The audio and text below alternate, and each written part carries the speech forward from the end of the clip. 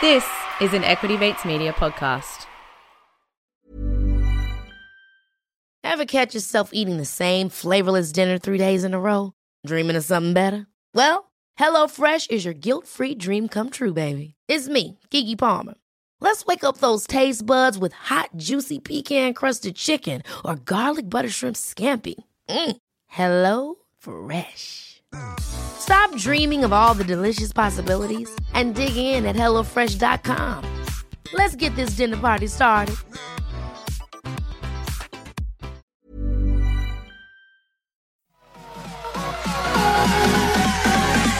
Equity Mates. I will say this about investing. Everything you do learn is cumulative. What I learned at 20 is useful.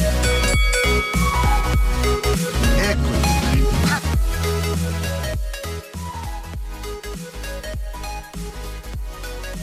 Welcome to another episode of Equity Mates, a podcast where we help you learn to invest in 45 minutes or less. We break down the world of investing from beginning to dividend so that you can hopefully make some returns.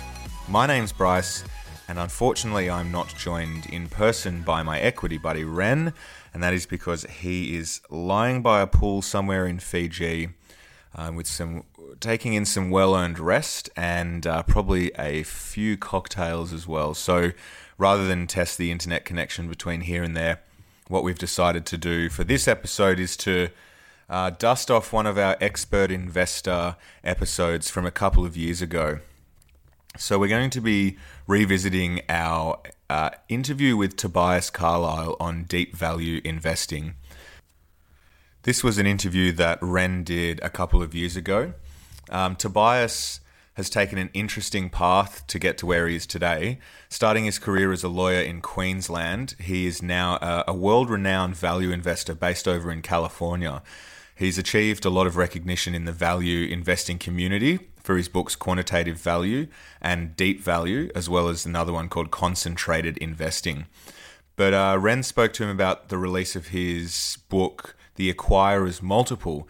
That's fantastic as it distills a lot of his key concepts into an easy-to-read book aimed at the non-investors like Ren and myself. So we took a great deal out of this interview. Certainly hope that you do as well if you haven't already listened to it. If you have, this is certainly one to re-listen to.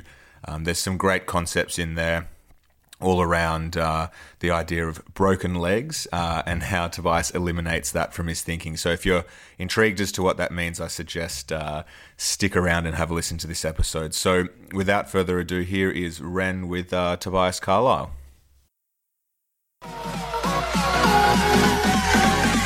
Equity Mate. Toby, thanks so much for joining us. Here at Equity Mates, we're fascinated with how the people we interview got started in investing.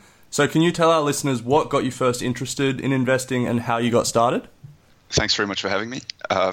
It's something that I'm fascinated in too. That's something in the new book. I look at a lot of everybody who's in the book. I look at how they got started. So I look at how Buffett got started, how Icahn got started, how David Einhorn got started, and how Loeb got started.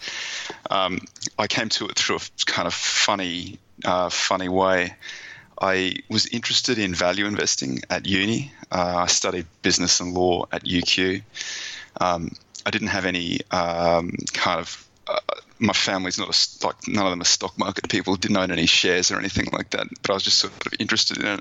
I was looking for some sensible way of investing, and a friend read Security Analysis and gave it to me, and I read it, but it's a very tough book to read, and the version that I read was the original one, which is a really, really tough book to read. But it was a good thing to have read it because when I started working as a lawyer, I was in M&A, and it was the early 2000s, so I just sort of got there. I think I started in April 2000, which was like basically the absolute top of the dot-com bubble, and it collapsed from there. And I watched all of these companies that had raised a lot of money, dot-coms, in Australia that had raised money, that they were just burning cash. Like they didn't really have a business model. They weren't making any money at all. They were selling, like an online department store that was losing money with every single sale. And there was this bloke, Farouk Faruqi, I think his name was. He's still operating in Australia. He's the Desert Raider. And he came in and he got control of a few of these little cash box companies that were burning cash, just shot the business. And all of a sudden he had like a listed company that had cash in it, and then he used it to keep on going and buying these other companies. I'd read Buffett's letters, and in those letters he talks about buying wonderful companies at fair prices. But I was looking at these acquisitions that this guy was doing and other guys like him, and I couldn't figure out what he was seeing in them. You know, of course it was the cash, but at the time I kind of didn't have the tools to kind of analyze what was happening. But I did remember, because I'd read that security analysis book that had that chapter in it about liquidations and shareholders getting control of companies. I went back and had a look at that, and it talks about Graham's net sub-liquidation value strategy, where basically you try and buy the stock in a company for less than the liquid assets that it has, so less than the cash and the inventory and the receivables, and you try and buy it then 2/3 of that valuation relative to the market cap. So I sort of understood what he was doing, and I just thought, next time that comes around, next time the stock market crashes and these kind of things are around, I'm going to go out and I'm going to try and buy some of these stocks, because I know that somebody's going to come in and take these companies out. So I worked as a lawyer in Australia, worked as a lawyer in San Francisco, came back to Australia to be general counsel of a company that was listed on the stock exchange called Pipe Networks, which got taken out by TPG. And I went and sat in the office of this investor, Troy Harry, and he had a company called Trojan Investment Management that had a listed investment company called Trojan Equity. And that was basically what he did. He'd go and buy a stake in these companies and then try and get them to either pay the money out or buy back some stock or do something to improve the valuation.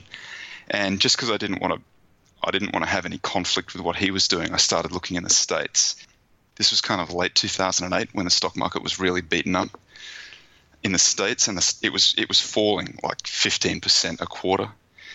And I found there were like 1,000 of these companies trading below net current asset value, and so I went and bought a basket of them. Doing this analysis where I look for an activist on the board or activists trying to get control. They'd filed a 13D, as they call it in the States, and it was trading below net current asset value. And I bought a whole lot of these, and then sort of my portfolio was flat through kind of the fourth quarter of 2008, and then it might have been up like 12% through the first quarter of 2009 when the market was down like 15%. And then from the bottom in 2009, it was up 250% in the next 6 months. And I thought, I'm really, really good at this stuff. But I had this, I went back and I looked at all of the stocks that I'd thought about buying. And I looked, and it was like I think it was like 120 stocks that passed the criteria of mine, but then for whatever reason I hadn't bought them. And those 120 stocks were up 750% together. Wow. And so I basically used all of my own genius, to take to miss 2/3 of the returns. So I started on this different process. Basically, Trojan Equity got wound up. I went and raised a little bit of money from friends and family and from people I'd worked for in the past to set up an Australian fund. And it beat the market pretty handily for the next 2 years. My wife is a Los Angelino, and so we moved back to the States to get married and have kids, and set up my own fund here. I met a guy, Red Deep Value, and he's now my business partner. And we've basically got two strategies. We have this special situation deep value hedge fund that raises money from high net worth individuals and endowments and institutions and things like that. And that's run in a traditional hedge fund manner.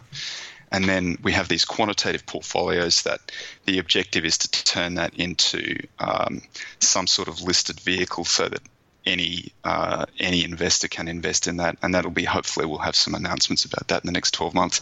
But that's my story.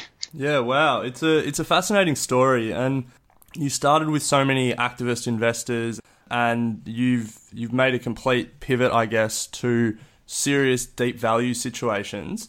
So do you still stay on the lookout for activists, or do you purely screen for deep value and then just invest in all of them?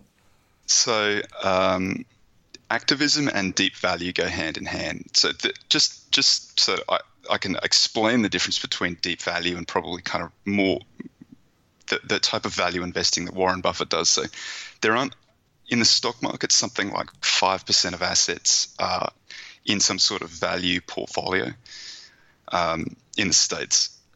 Of those 5%, the very vast majority of them are in a kind of Buffett-style portfolio. So when I say Buffett-style, if you read his letters, he talks about investing in wonderful companies at fair prices. And what he means by that is very profitable companies that are kind of a little bit undervalued. If you're a deep value guy, what you're looking for is not a wonderful company. They tend to have fairly busted businesses. They're not making money, or it's a cyclical business like steel, airlines, or things like that, that when they go well, they go really, really well. When they go badly, they go really bad. And the risk is when you're buying these things that they go to zero. So you're looking for, the way that you kind of get around that is you want balance sheet strength.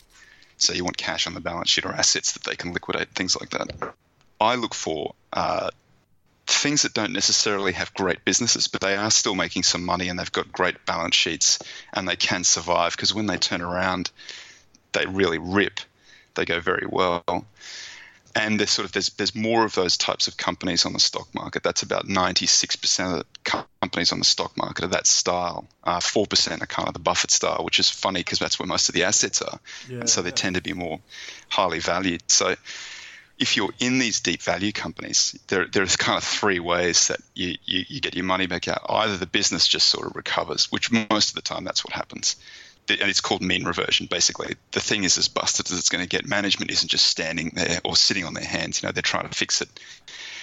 The weak hands kind of get shaken out of the industry, and then the stronger companies survive, and then they go very well because they've got a period of time where there's no real competition, so they're making pretty good money. Then the other two ways that you kind of get your money out, a leverage buyout firm, private equity firm comes along and they buy them. That happens kind of occasionally. It's like 2 or 3% of the opportunities that happens to, or they attract an activist. And so an activist is sort of,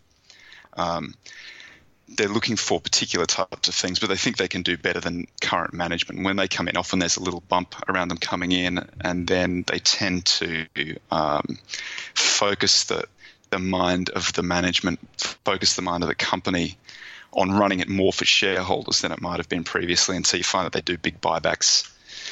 So the company might get sold, all these sort of things that generate pretty good returns. So activism is a small part of what, of the investment process that we use, but it's still a very key part because it's often how these very undervalued companies, the situations get resolved. Yeah, nice one. So I guess that leads naturally into your new book, where you've sort of written about your investment philosophy and how you invest. So it's called The Acquirer's Multiple. Can you explain what you mean by the acquirer's multiple and how you calculate it for these companies? Sure. So the most successful book about value investing over the last decade is a book called The Little Book That Beats the Market by Joel Greenblatt. Really fantastic book. I read it when it first came out, like the end of 2006 or whatever it was. I was in San Francisco, I got the book, read it, loved it because it was a great explanation of what Warren Buffett is doing, which is the wonderful companies at fair prices. So Joel Greenblatt, who's a great investor in his own right, he went through and he analyzed these things quantitatively. And he said, what's a wonderful company? That's a company that earns very high returns on invested capital. So what that means is that it makes $1, more than $1 of lots of profit per asset, per dollar of asset invested in the company. So they're very profitable companies with not much in the way of assets. And the reason that's attractive is it allows them to grow very rapidly and kind of throw off cash while they're doing it. And then wonderful companies at fair prices. So the second part of the equation is this fair price idea.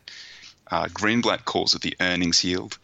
If you go through Buffett's letters, you find him talking about EBIT operating earnings, EBIT operating income, and he says that's something that he tracks very closely. I've got a couple of quotes that he says in my book. Basically, you're looking at operating income is basically the bottom line, net profit after tax, and then you're adding back in interest and taxes. And the reason that you do that is interest payments are tax deductible. So they if the company's paying a lot of interest, it might be paying less tax. If it's paying no interest, it might be paying more tax. Basically, it makes an apples to apples comparison possible between different companies with different capital structures. And then that is examined against the enterprise value of a company. So if you know what the market capitalization is, that's the number of shares that a company has on issue multiplied by the share price. That's the market cap. If you're only looking at market cap, you're missing how much debt the company has, and if it has anything else that's sort of debt-like. So other things that are debt-like are preference shares, or in the States, an underfunded pension, or a minority interest, which is another company or another business might hold a little part of the business. So basically, enterprise value adds all those things together, and it tells you whether sometimes companies have more cash than debt, and so they're actually a little bit cheaper than they look. Sometimes they're carrying a lot of debt and they're much more expensive than they look. So then you look at this enterprise value against the operating earnings, and that gives you how cheap they are. So Greenblatt ranks them on how good they are and how cheap they are, takes a combined ranking, and that's what he calls the magic formula. When he tests that, he finds that beats the market really well. So I partnered with a bloke in 2012 he was a PhD student at the Booth School of Business in the States, which is the best sort of quantitative business school in the States, regarded as the best quantitative business school. We tested all of these different fundamental measures to see which ones sort of still worked. And we tested the magic formula as part of that process just because it's a simple quantitative methodology. And we found that it beat the market. It didn't beat the market as much as Greenblatt had said that it did, but it definitely beat the market. And we looked at it over the full data set that we had, which went back to sort of 1963 through to about 2013. But I found it kind of a really fascinating idea. Like, why does the magic formula beat the market? And then this other kind of very unusual thing, that if you take away the wonderful company part, if you take away the return on invested capital, if you just look at Greenblatt's earnings yield, you find that beats the magic formula. And it doesn't just beat it on a raw basis, it beats it on a risk-adjusted basis. So there are risk-adjusted measures, Sharpe ratio, Sortino ratio, which basically look at how much the portfolio moves around relative to how much it makes. And it turns out that this is sort of just buying these things that are deeply undervalued gets you better performance. So the book, Deep Value, which came out in 2014, basically I looked at the reasons why these really undervalued companies tended to beat the market and to beat magic formula type companies. And so the most recent book, The Acquirer's Multiple, is sort of a simplified version of Deep Value, and I've discussed some other things that I've found in my books and things that I've found since then. It's a really simple explanation of what is sort of wrong with the magic formula and why the acquirer's multiple, which is just the inverse of the earnings yield, so it's operating income or it's enterprise value on operating income. Why it's sort of like, you could think about it like an industrial strength price earnings multiple, and it's why that works so well at finding deeply undervalued stocks. And so then I just discuss other guys who, Icahn, who's Carl Icahn, who's a activist investor over here, David Einhorn, who's an activist, and Dan Loeb, how they've kind of used this metric, or I think they've used this metric to find really undervalued stocks and make lots of money doing it. Yeah, I've got to say, some of those stories were fascinating, especially Dan Loeb and his letters that he wrote when he filed his 13D notices. I thought that was a great way to sort of influence company management. Very clever, right? Yeah, it was very clever. Yeah, really taking advantage of his opportunity there. So I've read the book, and I got to say, I really enjoyed it. I thought you wrote it in a way that really made me understand exactly how you thought about value investing, and I found it really valuable. Thank you. I guess the driver or the mechanism that you talk about that leads these deep value stocks to appreciate in value is mean reversion. So can you explain mean reversion in an investing context and how that actually drives these extremely cheap stocks to realize their value? Yeah, great question. Mean reversion is an idea that you find through lots of different disciplines. Like you find it in mathematics. It's the law of large numbers in mathematics, but basically, it's in gambling as well. In finance, what it means is if you find these sort of undervalued companies and overvalued companies sort of tend to go back to about the average valuation. They kind of track back to average valuation, and that's mean reversion. It's this movement back towards the average. You find it if you find an overvalued stock market, they tend to kind of underperform, and undervalued stock markets tend to outperform. Really fast-growing economies tend to slow down, and slowly growing economies tend to speed up. Slow-growing companies tend to speed up, and fast-growing companies tend to slow down. You find it everywhere. You look, very profitable companies become less profitable. Unprofitable companies tend to become more profitable. There are some conditions around that. It's not true that a company that's listed on a stock exchange that's going to go and drill for gold somewhere in the Australian outback is going to become a profitable company. That's not what I'm saying. But what I'm saying is that companies that do have a history of kind of making a bit of money, if they're currently not making money, then there's a reasonably good chance that given a kind of better turn of the business cycle, they'll start doing a little bit better. So that's kind of what I'm looking for, something that has done pretty well in the past that's having a tough time now. And often when you find that if the business isn't doing well, the stock's been absolutely crushed. So you get these things when the business doesn't look great, the stock is really, really cheap. And then if they recover, if they survive, and so I'm looking for the things that will help them survive. If they do survive, you find that the business does a little bit better, and then the stock does a lot better because the discount is sort of taken out of the stock and the business is doing better. You get those two things pushing together, you do pretty well in the stock. So that's mean reversion. Yeah, okay. So for companies specifically, you sort of talk about, in the book, you talk about if a company is seeing extremely large profits, then competitors will enter that industry and so their profits will shrink because of the increased competition. And vice versa, when an industry is doing poorly, the sort of struggling companies will be shaken out of the market because they can't keep up. And then that lessening of competition will allow those struggling companies to revert to the mean. How do you ensure that the companies that you're buying aren't going to be the ones that will get shaken out by the competitive dynamics, and you're not accidentally buying the ones that will go bankrupt rather than the ones that will revert to the mean? Ever catch yourself eating the same flavorless dinner 3 days in a row? Dreaming of something better? Well, HelloFresh is your guilt-free dream come true, baby. It's me, Keke Palmer. Let's wake up those taste buds with hot, juicy pecan-crusted chicken or garlic butter shrimp scampi. Hello Fresh. Stop dreaming of all the delicious possibilities and dig in at HelloFresh.com. Let's get this dinner party started.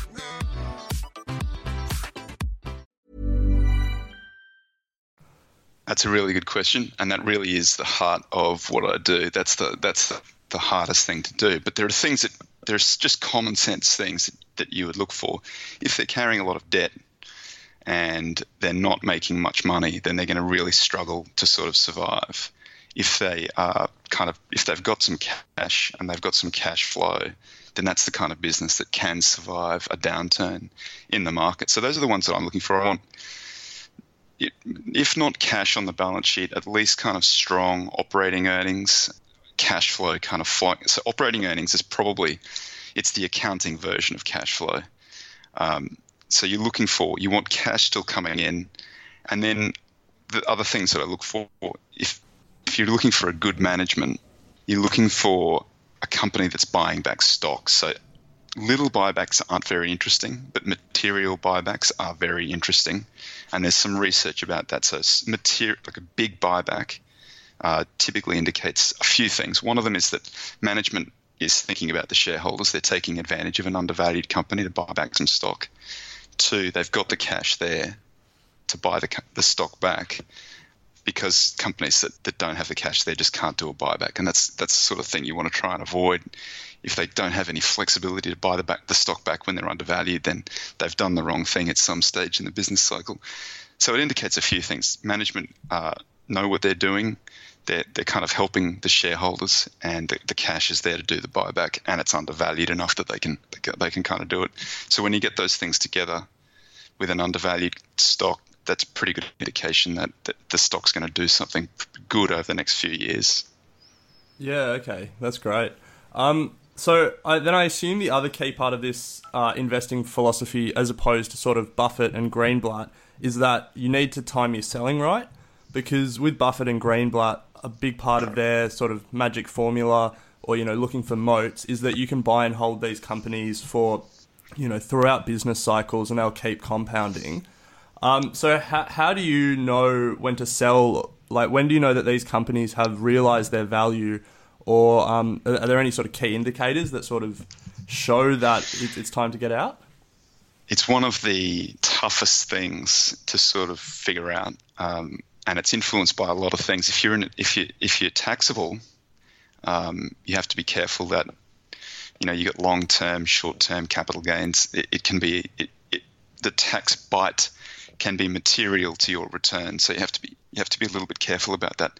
But sort of ignoring the taxes. Undervalued companies, one of the nice things about value investing, one of the nice things about undervaluation, just pure undervaluation, not sort of worrying about how high quality the business is that if you find something that's undervalued, typically it takes about 3 to 5 years for the undervaluation to work its way out. So what that means is that 5 years later, the company's sort of only finally getting to its value. The very vast bulk of the return comes in the first few years, because that's where the rubber band is stretched the furthest away from intrinsic value, and so it springs back pretty quickly if you get it right. But then 5 years later, you still find that they outperform. What I do in my deep value portfolio is that I got an idea about intrinsic value, and I'm watching what that intrinsic value is doing quarter to quarter in the States, because that's how often they report half to half in Australia, because Australian companies report on the half. And you're just sort of looking at what's intrinsic value doing. Is intrinsic value going up? Is it going down? Is it stable? Where is the price relative to that intrinsic value? When the price is sort of catching up to intrinsic value, I'm probably becoming less interested in that company, because the stock gets bigger in your portfolio, and it gets riskier as it gets bigger because it's getting closer to value. So I often trim companies back, and I'll add to them if they fall again. And I find that there's quite a lot of return in sort of trading around that. And it's something we do regularly. If something's falling, we'll buy some more. If it's growing, we might take some off the table. And finally, if it gets to a point where we think it's fully valued, and we've got better ideas around, so we've got some stuff that's really cheap that we really want to buy a big chunk of, we'll probably finally exit and then move towards that thing that we think is really cheap. So that's the process. It's not really quantitative. It's a little bit more. There's a little bit more art to it than there is science. And I've got no idea kind of how successful we are with it, because it's a tough thing to do. But that's basically what we're trying to do. Fair enough.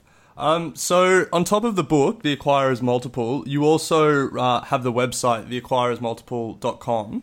Can you talk about a little bit about what you're doing there? Because I found it really it's a great resource to sort of understand in practice what you're talking about in the book, and to see some of the companies that, I was surprised to see some of the companies that were sort of springing up in that stock screener. Yeah, so when I kind of had done this research, and I went back to Greenblatt's Magic Formula site, because he's got some free stock picks on his Magic Formula site. What I really wanted to do was just look at the ones that were cheap on an operating earnings, an acquirer's multiple basis, and I couldn't find a way to kind of do that successfully on the site. So I thought I'll just build my own. It's a difficult process to kind of track down the data and to track down the data and get it up on the site like that. But what it does is it screens. There's a free screener on the site, and it screens all US stocks, and it looks for the ones that are cheapest on an acquirer's multiple basis. We do some other statistical things in the background, so we make sure that they're not. We use these statistical measures to find financial distress and earnings manipulation and fraud, and we kick those stocks out. We also kick out stocks that are too heavily shorted, because the research shows that sometimes the short sellers are smart money. They've got a pretty good idea about what isn't going to perform very well in the future. It's often hard to short on the basis of short interest, because there's a lot of guys trying to borrow the stock. It makes them very expensive to short, but you don't want to own them long because they don't perform very well. So we kick those out, and then we have a few other measures that I don't really tell anybody about because it's some of our secret sauce. We just kick out things that are too expensive, basically. And so the things that are left are cheap, generating plenty of accounting cash flow relative to what you're actually paying, and statistically, as a portfolio, they have tended to work very well, kind of over a long period of time. So the site is I've got a partner on the site, Johnny Hopkins, who runs it from Australia. He's a great investor in his own right, and he kind of digs up all these great stories that sort of illustrate the ideas of what we're trying to do. So if anybody's interested, you can go to the Acquirers Multiple, just the acquirersmultiple.com, sign up to the screener, and you can see in the top 1,000 companies in the States, the cheapest 30. And it's interesting the stuff that goes in there. So, last year, Apple came into the screener, and I was kind of shocked because it's a stock that just coincidentally, it was when I first published Quantitative Value in 2012.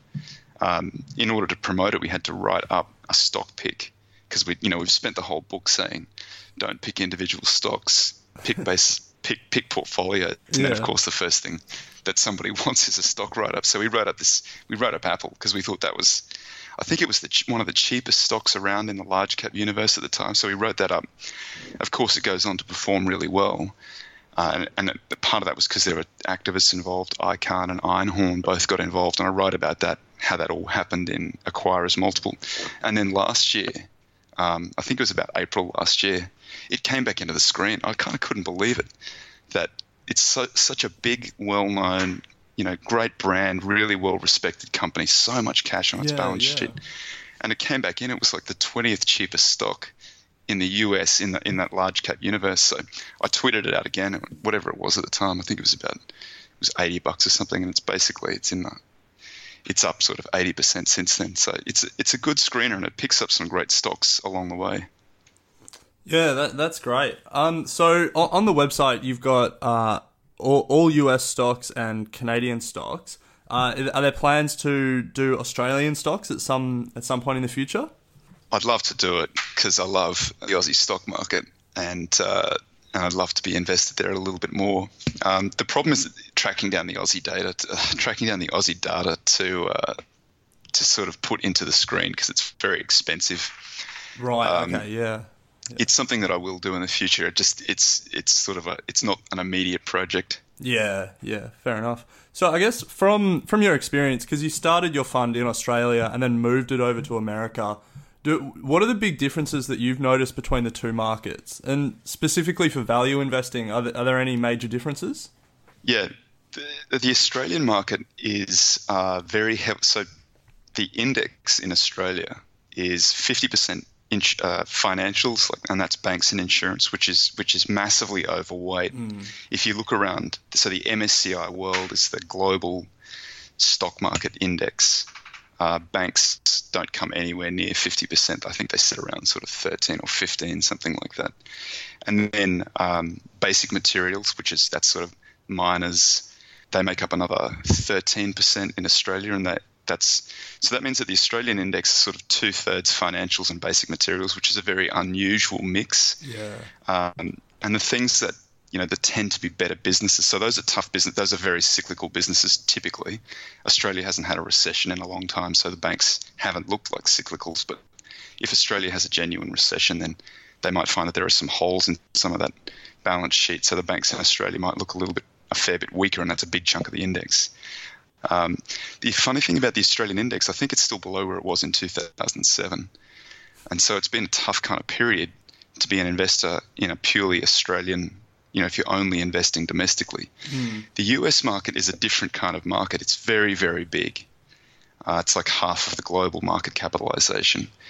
and it has a lot more consumer discretionary, consumer staples, consumer product companies, like Google's and Apple's and things like that are kind of interesting from a business perspective. So Australia's infotech sector is 0.5% of the index. MSCI World is 13%. So Australia's sort of underweight infotech and things like that.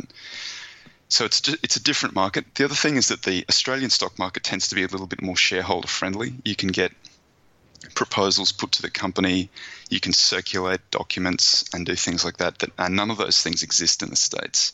They have these dual share class structures in the States where, the founders own these A shares that vote 1 million times to the other shares, or the B shares don't vote at all. That's pretty common over here, and it's hard to kind of get management to listen to you if you hold a lot of B shares that don't vote. Whereas in Australia, on the ASX, you're not allowed to do that. The ASX only allows ordinary shares, and all ordinary shares basically have the same voting rights. So that means that the activists in the States they're a totally different breed to the activists in Australia. They're kind of weaponized, like armadillo, just evolved in a different way, and which is why you see the Dan Loeb style where they write the really rude letters, and Carl Icahn who'll just get on a call and rip their faces off, stuff like that. They have to be a bit tougher over here. But it's something that you have to bear in mind as an investor. You have to be careful when you're in these things. And I've been caught recently in a stock where we kind of misread what management was doing a little bit. The company is Sina, SINA is the ticker over here. They own a big chunk of another company called Weibo, which is the Chinese kind of a chat thing in China. So it's a situation that I like because you can buy a whole lot of Sina and you can hedge out the Weibo by selling it short. And then if the stock market crashes, you've got this natural kind of arbitrage short in there. And the idea is that you're getting this chunk of Sina free. And if the two stocks kind of trended together, which is what we were hoping would happen, then you make some money and eventually you just take the position off and you've had a little arbitrage. What they had been doing is Sina had been sort of spinning off bits of Weibo, which naturally closes out your short. In this instance, though, the stock had continued to get wider, and the spread was something like 70%, which is very, very wide in something like this. Then this American activist firm, Aristea, showed up and said, we want to get 2 directors on the board. We're going to close the gap. We're going to pay out this Weibo holding. The management fought them really hard, and Aristea was defeated about 2 weeks ago at the shareholder meeting. And immediately the Sina directors issued these preference shares that basically cement them into this company. So they're doing, they lend themselves money to buy Sina shares when they're cheap, rather than just going and buying it back for all the other shareholders. So, you could never get away with that kind of stuff in Australia. Yeah. How do they? Is that just allowed in America that you can issue yourself preference shares? They're not issuing it to themselves, but they're just issuing them, and they're convertible, and we've basically sold out of this position because it hasn't really worked out. But it's just a different kind of regime. In the States, you have to be sort of prepared to look after yourself a little bit more, whereas in Australia, ASIC and the ASX are much more they pay more attention to these sort of things. So the regime in Australia is just more shareholder friendly. So that's the main difference. You just got to be a little bit more careful when you're investing in the States, sort of who the management is and who you're invested alongside, because you want to be alongside somebody who's a big engaged shareholder who's prepared to kick up a stink if something happens that they don't like. But you also just want to be in with management who are shareholder friendly. Yeah.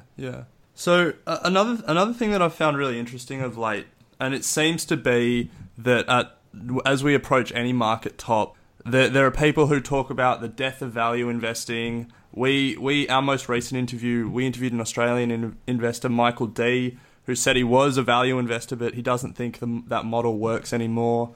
Recently, David Einhorn has said something similar, or he's questioned the utility of value investing. Do you think this is just almost a natural part of the market cycle, and they'll come to their senses at some point, or has something structurally changed after the GFC?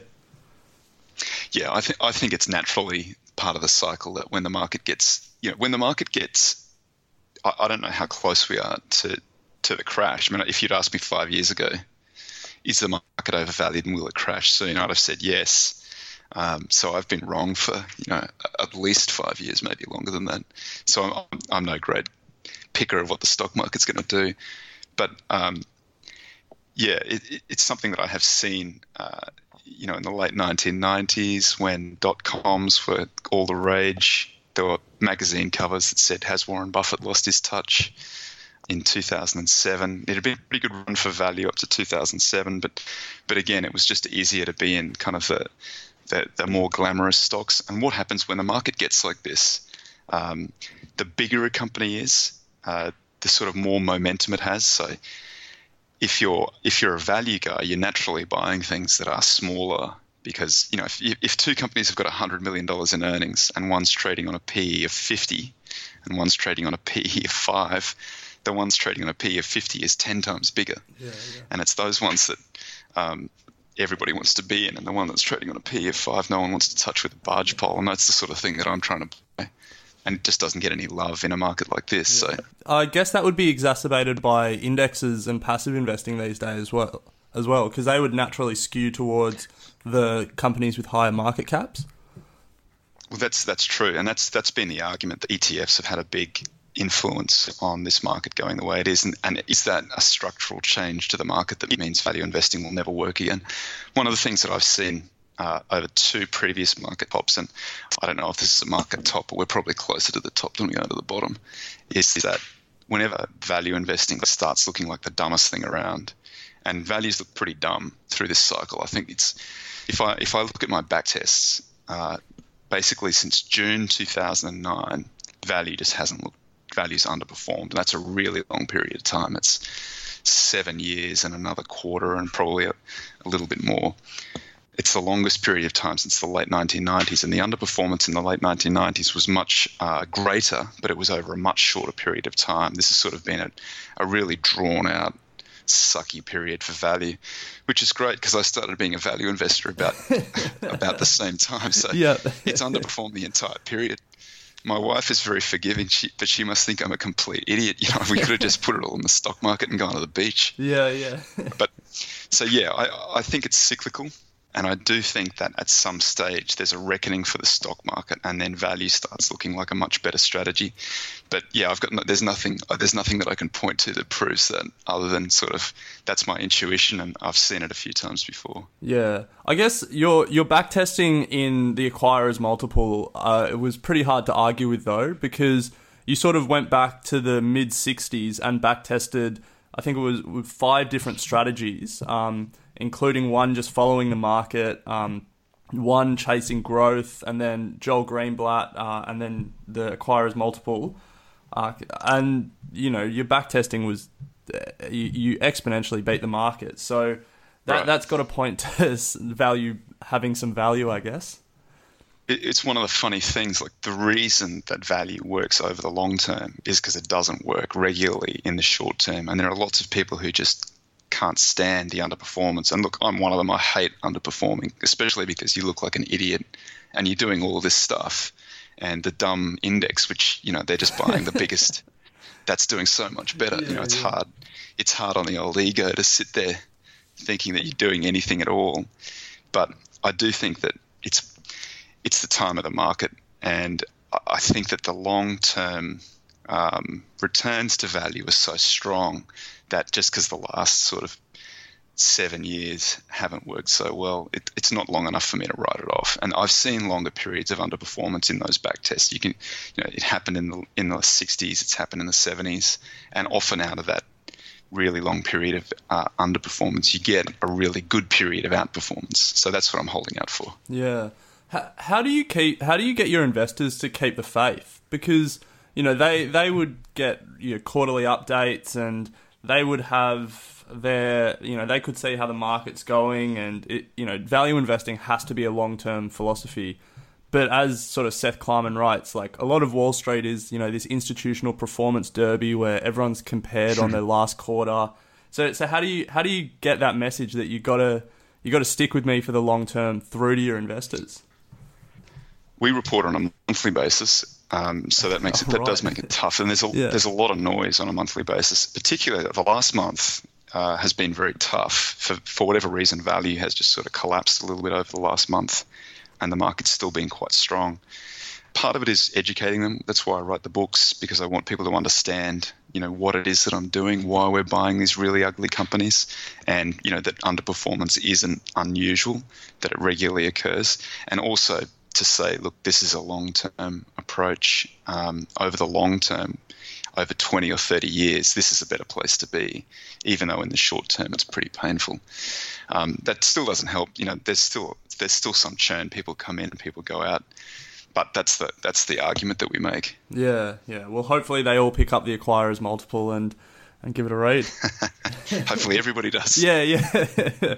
One other thing that I found really interesting in your book, and you refer to them as broken legs, and essentially they're the facts about a certain business that make you say, wait, but I'm not going to invest in it for this reason or that reason. And you sort of talk about how you have to eliminate that thinking from your investing, and because you'll always be able to find a reason not to invest, but this value system works best if you just ignore those broken legs. How have you found go on. So there's this idea, basically there's some research going back to the early 80s, maybe even early 70s, where they've been comparing the performance of simple algorithms. So an algorithm is it's not like a computer program. It's just a decision. You might have 6 decision gates in a row. Should I, yes or no, go or don't go? And then you get to the end, and if you've done some analysis on this thing, so you go to the racetrack and you look at, you don't bet in the first race. That might be your first decision gate. Your second decision gate might be bet in the last race. Is it the last race? Yes. Okay, so it's time to bet. Is the favorite top weight? Yes. Maybe time to bet on the favorite. It's something like that. It's just a series of decisions that you make that you have no influence on. And they found that basically if you apply these rules, you tend to do better than even experts in these different areas. And it's everything from picking the right wine bottle to working out whether somebody's got depression. So it's in medicine, in the stock market. It's across all of these different disciplines. And so they've come up with this thing. It's called the golden rule. Basically, these simple algorithms beat the expert decisions. And one of the ideas that comes out of this, why is that the case? And the reason is that experts tend to exercise their discretion to override models too often. And the way that they the example that they give is, say you have some algorithm that tells you whether Johnny is going to go to the cinema on a Friday night. And in your algorithm, you might have something like, what kind of movie is showing? Is it an action movie? Is it a romance movie? You might look at the weather. Is the night raining? So you might say, if it's raining and it's a romantic movie, he's not going to go. If it's a dry night and it's an action movie, he is going to go. But you get this extra bit of information. He's got a broken leg. Surely you should be able to factor that into your model to say he's not going to go to the theatre, even though all of these other things are lining up telling you that he is going to go. And the answer is that you shouldn't do it. And the reason is that we find too many broken legs. We find too many ways that we want to override the model. We try to exercise our discretion too often. And it's particularly apt if you're a deep value investor, because every single one of these companies looks like it's got a broken leg. They've all got something wrong with them. There's a reason not to invest. But you just got to keep on saying to yourself, the reason not to invest is why the opportunity exists in the first place. That's why it's cheap. And if it's cheap enough and you think it can survive, it just needs a little bit of good luck to sort of do very well. And that's what I found over a long period of doing this. You find something that's really busted on a business basis, but the balance sheet looks okay and it looks like it's going to survive. Good things do tend to happen to these stocks. Something good, they get a little bit of luck and all of a sudden you're sort of off to the races. Yeah, it's really interesting because it is quite a counterintuitive idea that experts shouldn't trust their sort of expertise to put a layer on top of these, stock screening algorithms or however they assess what's good value. But I mean, as you said, the backtesting sort of proves it that, You just got to stick to the system. Right. Yeah. So one other thing that I wanted to ask you.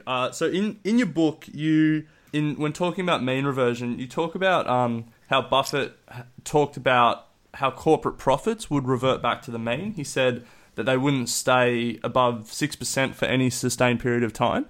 But what we've seen is that they have had an unbelievable staying power. So is this an exception to mean reversion, or is this just an extremely long cycle that we're in the middle of? Well, that's the $1 million question. Yeah. My intuition is that it's cyclical, but there's no evidence for that. At the moment, it's looking pretty secular. But I think that you don't have to think very long to kind of figure out why it has happened. If you flood the economy with cheap money, and if you make it really easy for companies to raise money on the stock market or to borrow money, then things that are marginal projects that just wouldn't get a look in any kind of normal market tend to be there doing quite well. It's hard to kind of see the relationships between, sometimes it's so for example, Snapchat has gone public, right? Snapchat doesn't make much money at all, loses a lot of money, but Snapchat pays Amazon Web Services $400 million a year to be the kind of back end of Snapchat. So Amazon Web Services is making $400 million that it wouldn't otherwise make because Snapchat has raised money from venture capitalists and the public now. And so that's a sort of an example of you can't see how the money flows through these companies to make other companies look better than they would otherwise look. So the venture capitalists have been able to raise a lot of money. They've been able to invest in a lot of these companies that are pretty marginal. All of that and those companies then spend money with other companies. All of that kind of working together, all that cheap money that they can raise and borrow that is then invested in these other companies makes them look more profitable than they might otherwise look. So I think that cheap money flows through to that profit line, and competition will eventually come in to eat that away. And it's too easy to make that much money and not expect that you're going to get somebody else who wants to come in and make that amount of money. So I think it's cyclical. But I do acknowledge that it doesn't look that way. Yeah, we'll see. Let's see if mean reversion holds. So there aren't a lot of guys left who are cheering for mean reversion. I got to say, so I'm either going to be cast out on an island, or it's gonna start working. Yeah. So Toby, look, we've reached our final 3 questions that we finish all of our interviews with. But just before we get there, can you tell our listeners, if they're interested in reading some more stuff that you've written or following you on social media, where can they find you? The new book is called The Acquirer's Multiple. It's in Australia. I think it's only available on Kindle at the moment, but it's in Amazon.com.au, or you can buy a paperback through Amazon in the States. I'm on Twitter at greenbacked.com. It's a funny spelling. It's GREENBACKD. Or you can just search my name, Tobias Carlisle. It comes up. Or Acquirer's Multiple. So that's the website acquirersmultiple.com. That's the website that has the stock picks. And Johnny writes, puts some good articles up there every single day. So those are the easiest ways to get. Or you can shoot me an email, tobias@acquirersmultiple.com. Perfect. All right, well, let's get into our final 3 questions. So, first of all, what book or books do you consider must-reads? Well, ignoring my own. Yeah. The security analysis and The Intelligent Investor are really tough books to read, but I think they are worthwhile if you get the most recent version of security analysis, because they've got intros by well-known investors, and The Intelligent Investor just sort of describes the idea of value investing. I love The Snowball, which is about Warren Buffett. Just looking in my bookshelf now, what else is great? What Works on Wall Street is another epic. That's written by Jim O'Shaughnessy. He's a quant. He sort of went through and he looked at all of these different strategies for investing in the stock market, and then he shows the actual returns to those strategies. I've had the pleasure of meeting Jim a few times. He's a really good bloke. Perfect. All right. Well, we'll link all those books in our show notes. There's some good ones there, and I haven't heard of that Jim O'Shaughnessy one, so that's definitely one I'm going to add to my list. It's very good. Yeah, great. So, second question: what is your go-to source for investing information? Twitter. I love Twitter. I spend a lot of time kind of hunting around. There are really smart guys on there asking questions about stocks, asking questions about strategies. So I follow lots of interesting investors. They're not famous at all. They're just sort of guys on there who are there any, like me, just sort of plugging away. Are there any must follows that you would sort of recommend to jump on Twitter and follow? Yeah, there's Shadow Stock.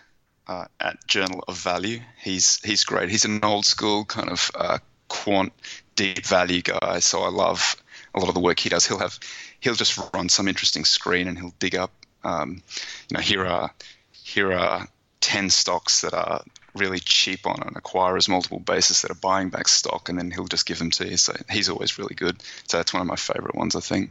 That's great. Yeah, I've found Twitter is just people are so willing to share information and stock ideas and thoughts on markets. It is really just an unbelievably good resource. It's good value. Yeah. It's free. Yeah, very much. Now, all right, third and final question. What advice, and this can be investing or otherwise, would you give your younger self when you were just starting out in markets and as an investor? It's going to take a lot longer to get going than you think it is, and you probably need more money than you think you do. I really wanted to, I'd have been more than happy to kind of go and work for somebody else in the States. It's just hard with, an Australian degree and not a lot of, not a lot of US experience.